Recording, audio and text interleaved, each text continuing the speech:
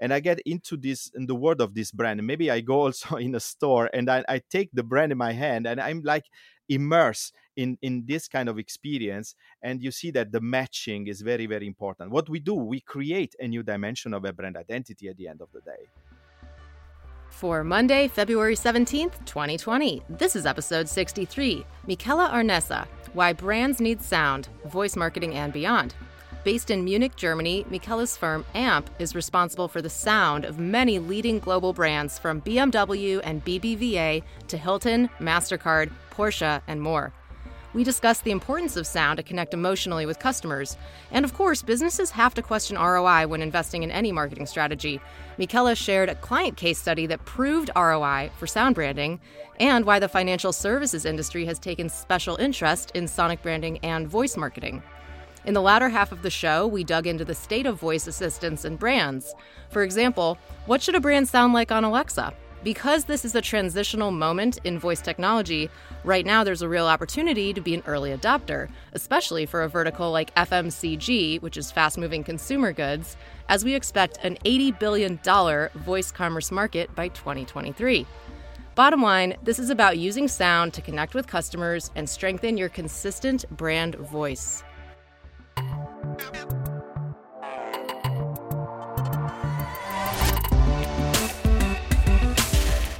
Welcome to the Beetle Moment Marketing Podcast, an exploration of marketing and business with a focus on emerging technology and voice. I'm your host, Emily Binder, and I make this for you. It's time to crawl in.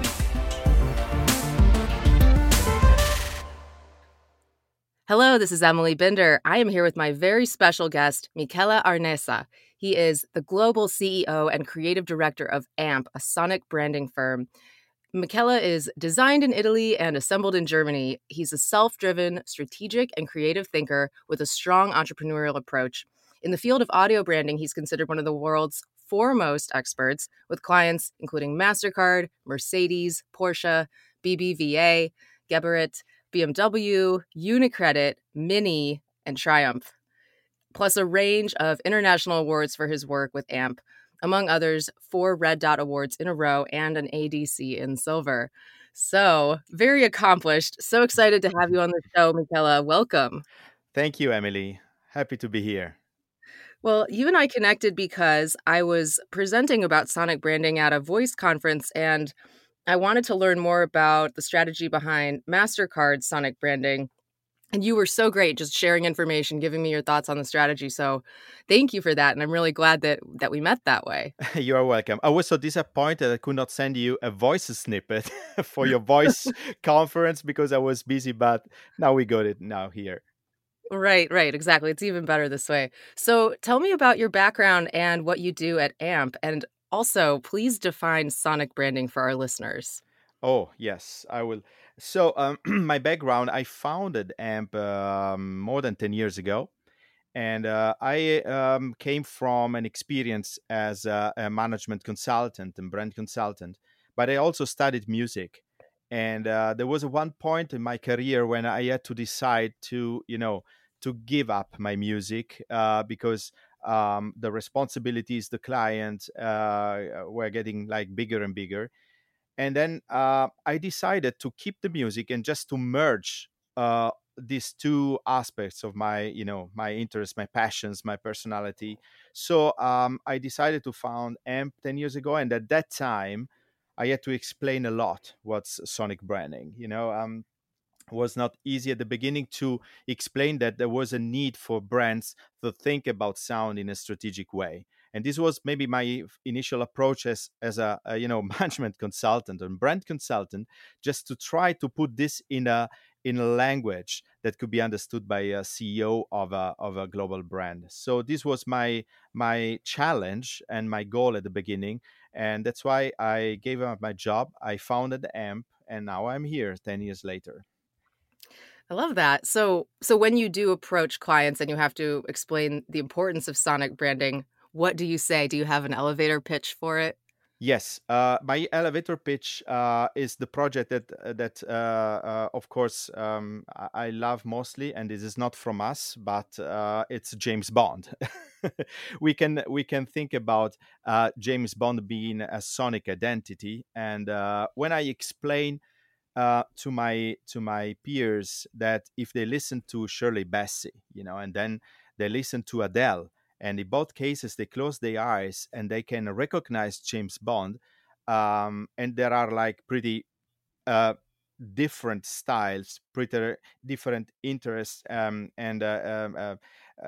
interprets, and also there are two different compositions we are talking about, like Skyfall and Goldfinger, for example, and they still recognize the brand. They ask themselves how it is possible to have this kind of flexibility and at the same time to recognize the brand. I say it would be great to recognize your brand with closed eyes as well, like you do it with James Bond. So this is my elevator pitch that works 99% of the times.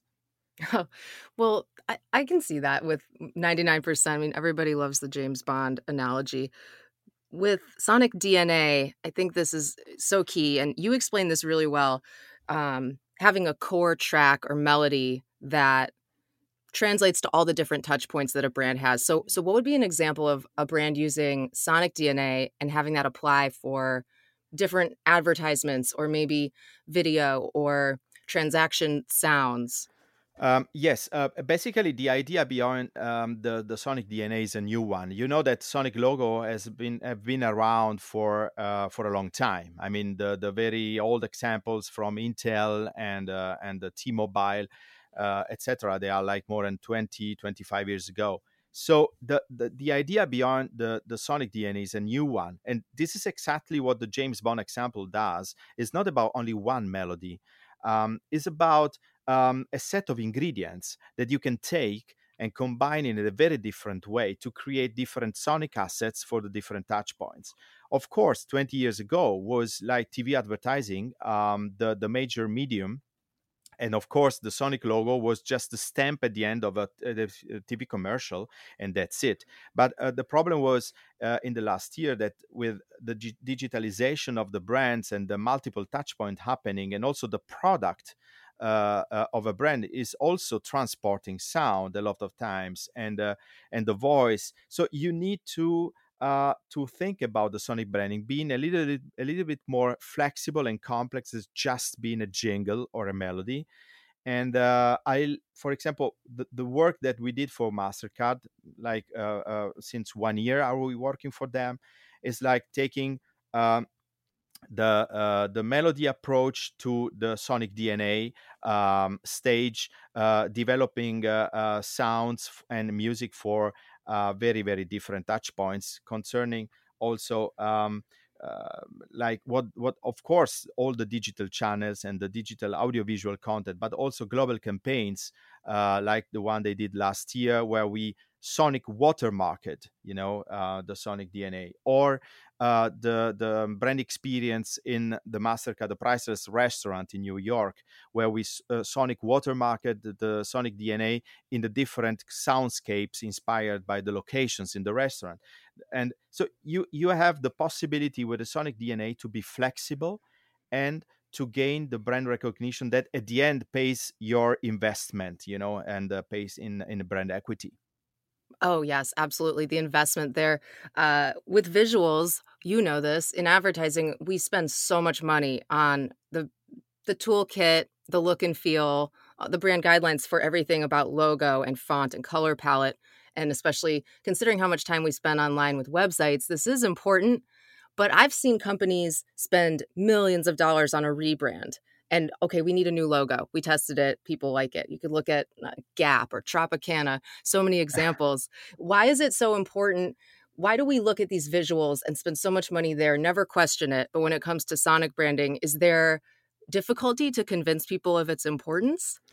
Well, I think it's a very very old connection to the humans, the music, but it's a very new discipline in terms of brand strategy, because um, brands are realizing that they have to break through the clutter, and also with voice technologies and assistants, they see the need to be recognized also in a non-visual environment.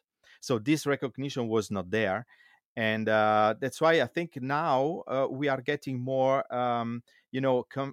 confident in having also data, and data about the return on investment for the work on sound. We had one client, for example, was the Unicredit Group, that they decided to do an ROI study in 12 countries, 12 months after the launch of the Sonic Identity, and was very interesting because not only because it was a bank, they needed to know, the investment. Outcome, but was also interesting to put all this data in a real good ROI study that we had, because you could see that there was savings in terms of music production budget and licenses. There was savings in terms of um, workflows.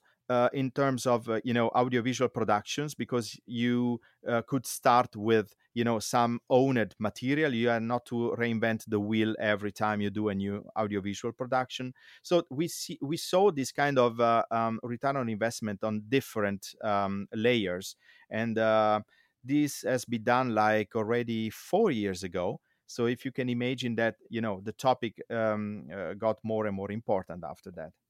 Oh, that's great. I love that you found the ROI, and it sounds like a big part of the ROI was saving money, maybe not necessarily making money, but Yes.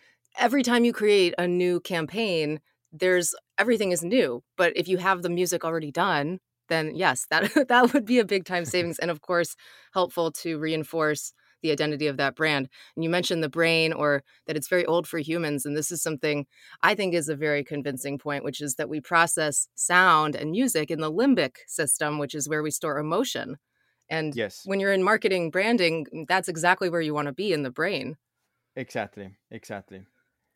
and Well, this is like you know uh, th- th- there are a lot of studies that of course explain all this kind of statistics, but if you go back to yourself, to your experience, at the end it's what counts is the association that you get with a brand and with some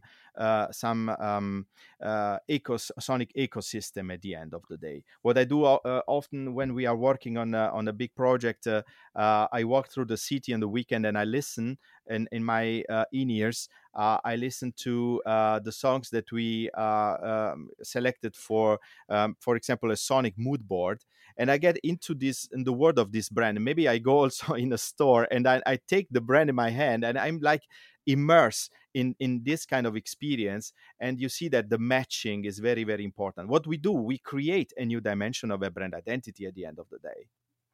oh, okay. I love that. That's total immersion. Is there an example that you could give for the kind of work where you go immerse yourself? Is it a retail store or bank or Yeah, both of that. oh, okay. Mostly retail store, because of course you see the communication on digital channels. You see, you have in your mind this kind of communication. Then you get the product in your hand, and you try to get this connection, and mostly works with in this way. Mhm. Well, I've noticed that a lot of your clients are in banking or financial services. Is that because you're just particularly good at those industries, or No, why is that? no. This is funny. It's not true, by the way. We are working also with other clients in the automobile industry, for example, and also in the moving consumer goods as well. But I cannot really reveal still anything about this. But for the financial sector, was like a breakthrough moment years ago with Unicredit, and then with BBVA just 1 year later. I think that in that sector, especially, there was the need of more human connection Mm. between the brand and the clients and the customer. So I think that some banking and financial brands were realizing that this human connection was missing, and was music could help in doing that human connection. And that's why I think was like an explosion of cases in the financial industry. Yes, that makes sense because money is so emotional and people need reassurance. They want to trust that brand, and using sound Exactly. is it's such a fast track way to reach people. This is To get when you think trust, of the exactly. And yeah. the other reason is, of course, that this kind of business is changing a lot in the last couple of years. You have less bank branches, you have digital only banks, you have another relationship with the brand, and at the end of the day it's about trust and security and safety, so I think you need to compensate the changed landscape of the touch point ecosystem and of the brand experience with something that can establish this kind of connection, like the music. Yes, yes. And you mentioned the changing landscape and voice technology. So we are going to be doing so many more transactions without a screen or a visual component. And you have to trust that it's working correctly or that the payment was made. So I think that's huge with voice tech and the acceptance sounds for MasterCard, for example. Those are meant what is the function of the acceptance sound? Uh, well, the function of this sound is just to establish the brand recognition also in situations where you don't see the brand. When you do maybe a payment with a seamless, integration of payment platforms, so you are not sure who is taking your payment then, and this kind of sound can re-establish this kind of connection. On the other Mhm. side is needs to establish trust in this very important moment, and of course, because there is a linkage with the sonic DNA of the brand, also the brand recognition is very important, because if you have trust in this brand and you recognize it, then it's all it's your environment is cleared. Right, right. So with Sonic DNA, how does that look if a brand is approaching creating a voice experience like an Alexa skill, a Google action, something of that sort? If they've worked with a firm like AMP, which they should, because sonic branding is so important for every brand, and they have their Sonic DNA, their core track, that melody, how would they then take that and apply it to a voice assistant experience like on Alexa? Well, this is a really good question, Emily. It's important because our work is not only about one sonic asset like the sonic DNA as a track. Behind that, we do a translation of the brand into sonic attributes. So I think we define, before we create something, we define the sound of a brand with a mood board and with the sonic principles that apply to this special brand. So the combination of all these principles make the description of the acoustic pendant of the brand identity. If you think about voice is just a translation from this sonic attributes into the voice domain based on how the brand sounds. You can just take this translation and create a voice profile which is consistent with the sound and the music that you hear from the brand. For example, if a brand sounds introverted or extroverted in terms of music and sound, the same aspect of this personality should be heard in the voice as well. So I think there is the possibility uh, um, to have one process, when starting translating the brand into the acoustic landscape for voice and sound and music as well. And then at the end of the day, for the execution, so if you have Alexa skills and if you have some tactical, work based on your strategic brand work, sound and voice will join together in this experience. So if you have a digital assistant like a voice bot or like an AI, application, of course you will use sound and voice together to have the best conversational interface that you want to have. Mm. So when you mentioned the voice matching the sonic mood board, and I've gone through this exercise, I had my own sonic branding done, which was such an interesting process. It took a couple months. We really went deep with it, and the sonic mood board had all of my attributes of who I am and also my business brand. And I refer back to that sometimes. But I guess if you kind of back up and say, what's the whole North Star of a brand and understanding those adjectives, it's kind of the crux of everything that you're trying to do, not just even for the music or the sonic branding portion, but understanding like, what does this brand stand for? What does this brand sound like or seem like? Or how would is it introverted? Is it trustworthy? Is it powerful? Is it exciting and tech forward, or is it conservative? Things like that. Yes, yes, of course, there is one source. But I think that it's very important to understand that the step that defines the way the brand sound or the voice should be, it's the same at the, and the initial thoughts. They are derived from the brand vision, from the brand personality, from the visual identity, etc. But there is a set of feelings, tonalities, motions, impacts. This kind of domain should be the same. If you define the borders, the limits of this domain where you can recognize the brand being in, this should be exactly the same for the voice and for everything you hear from the brand. Absolutely. Well, I agree. I mean, it's all about consistency. So, Yeah. well, we've And been talking about consistency plus yeah. time is like trust. So I Oh, think, okay. Yes, yes, exactly. I wanted to go looking a little bit down the road with voice technology. How do you see the conversation between brands and consumers changing as we have more voice assistants? Um, I see the conversation changing, but I think we are still in a temporary phase.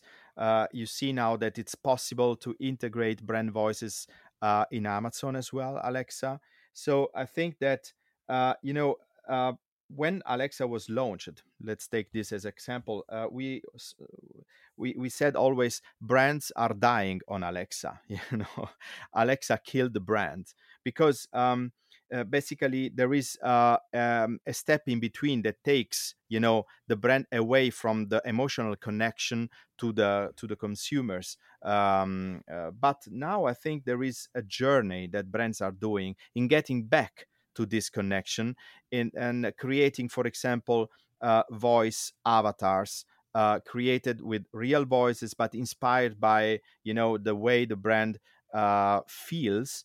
And this will be part of the journey in the voice technologies as well. So I think that there is a transition phase. We are still in this transition phase regarding the voice experiences, but we are approaching the phase where brands can be back in this domain and reestablish this kind of connection, but only the brands who made the homeworks. So only the brands who are recognizable through these technologies. Yes, yes, the brands that did their homework will succeed in voice, and I think the first step of that would be establishing sonic branding. Do you agree? I agree completely. I agree Yes. completely. And these are the homeworks. Yes, yes. So And this there is are still some sectors where a couple of brands can be the first in their sector to do these homeworks. There is a lot of work to do, but if a brand has the potential to be the first in that sector to define the acoustic domain with voice and sound, I think this is a huge advantage in terms of differentiation at this point. oh, yes. Well, so which sectors might those be? Because I see finance obviously has work done, automotive has work done on sound. Where do you see there's an opening? I see an opening to the fast moving consumer Oh, goods, a big opening. FMCG. Yes, Yes. yes. I Yes. think, Oh, yeah, that's really interesting because you could look at voice commerce, which is expected to be an $80 billion exactly, market by exactly, 2023. Most of and those purchases will be FMCG and CPG, small exactly. purchases, low price point, reorder. Exactly, and I think in this volume will play a big role also the service aspect of the voice technologies. If I ask my product, what about some use of the product and some do's and don'ts, how to use the product. If I can interact with consumers in a direct way, I think this is like a trust level that should be reached. Yes. Yeah. Well, That's so interesting. Thank you for sharing all of those examples and insights on this. I wanted to shift over to this part of the show where it's a little more fun stuff, just recommendations. I know that you have a wide range of cultural interests from music, design, media, arts to food and photography and travel. So many things you're into. So, as far as podcasts or books, what are you listening to or reading? What kind of podcasts or books might you recommend? um, I don't want to make a recommendation for nerds, so I have to. But there is one newsletter I'm reading regularly. This is a newsletter about music journalism, Music Journalism Insider. I can recommend it to all geeks in music and my, people who loves music because this is from Todd Burns. He is a music journalist, and I think through the approach as a journalist, you understand a lot how to talk about music, and this is and the nice part that interests that makes me very curious because it's a part of my work.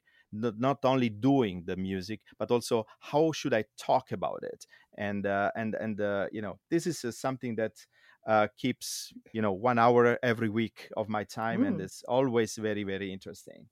Okay, well, that's a great recommendation. So, the Music Journalism Insider Yeah, email from Todd newsletter. Burns. Okay, so we will have all of the show notes and links to everything mentioned here at beatlemoment.com/podcast. So you can check out that newsletter. And so, Michela, this has been such a great conversation. I appreciate you coming on. Tell everyone where they can follow and connect with you online. Yes, I am in LinkedIn under my name, and our homepage for AMP, it's also ampsoundbranding.com. You can find there information about our agency and our work as well. Of course, a relaunch is planned, so we are working on a new one, and we are in Twitter. Branding Amp is our tweet with Amp, and my personal Twitter as well. So feel free. And in my Instagram, you will find a lot of food. So Oh, it's yes, I've yeah, noticed that. yeah. So it's important. It's Yes. important as well. Well, it's all the different senses, right? You have sound, Exactly. visual, taste, hearing. Hearing and sound are the same. But okay, well, thank you so much, Michela. I've really Thank you. enjoyed talking with you. Thank you, Emily. I enjoyed it as well. Thank you. When it comes to podcasts and voice platforms like Alexa and Google Assistant, are you confident that your marketing strategy is setting you up for success? I've helped dozens of clients in North America and Europe with voice marketing, and I offer private strategy consultations resulting in a customized action plan. Visit emilybinder.com/call to book your consultation in just a few clicks. That's emilybinder.com/call.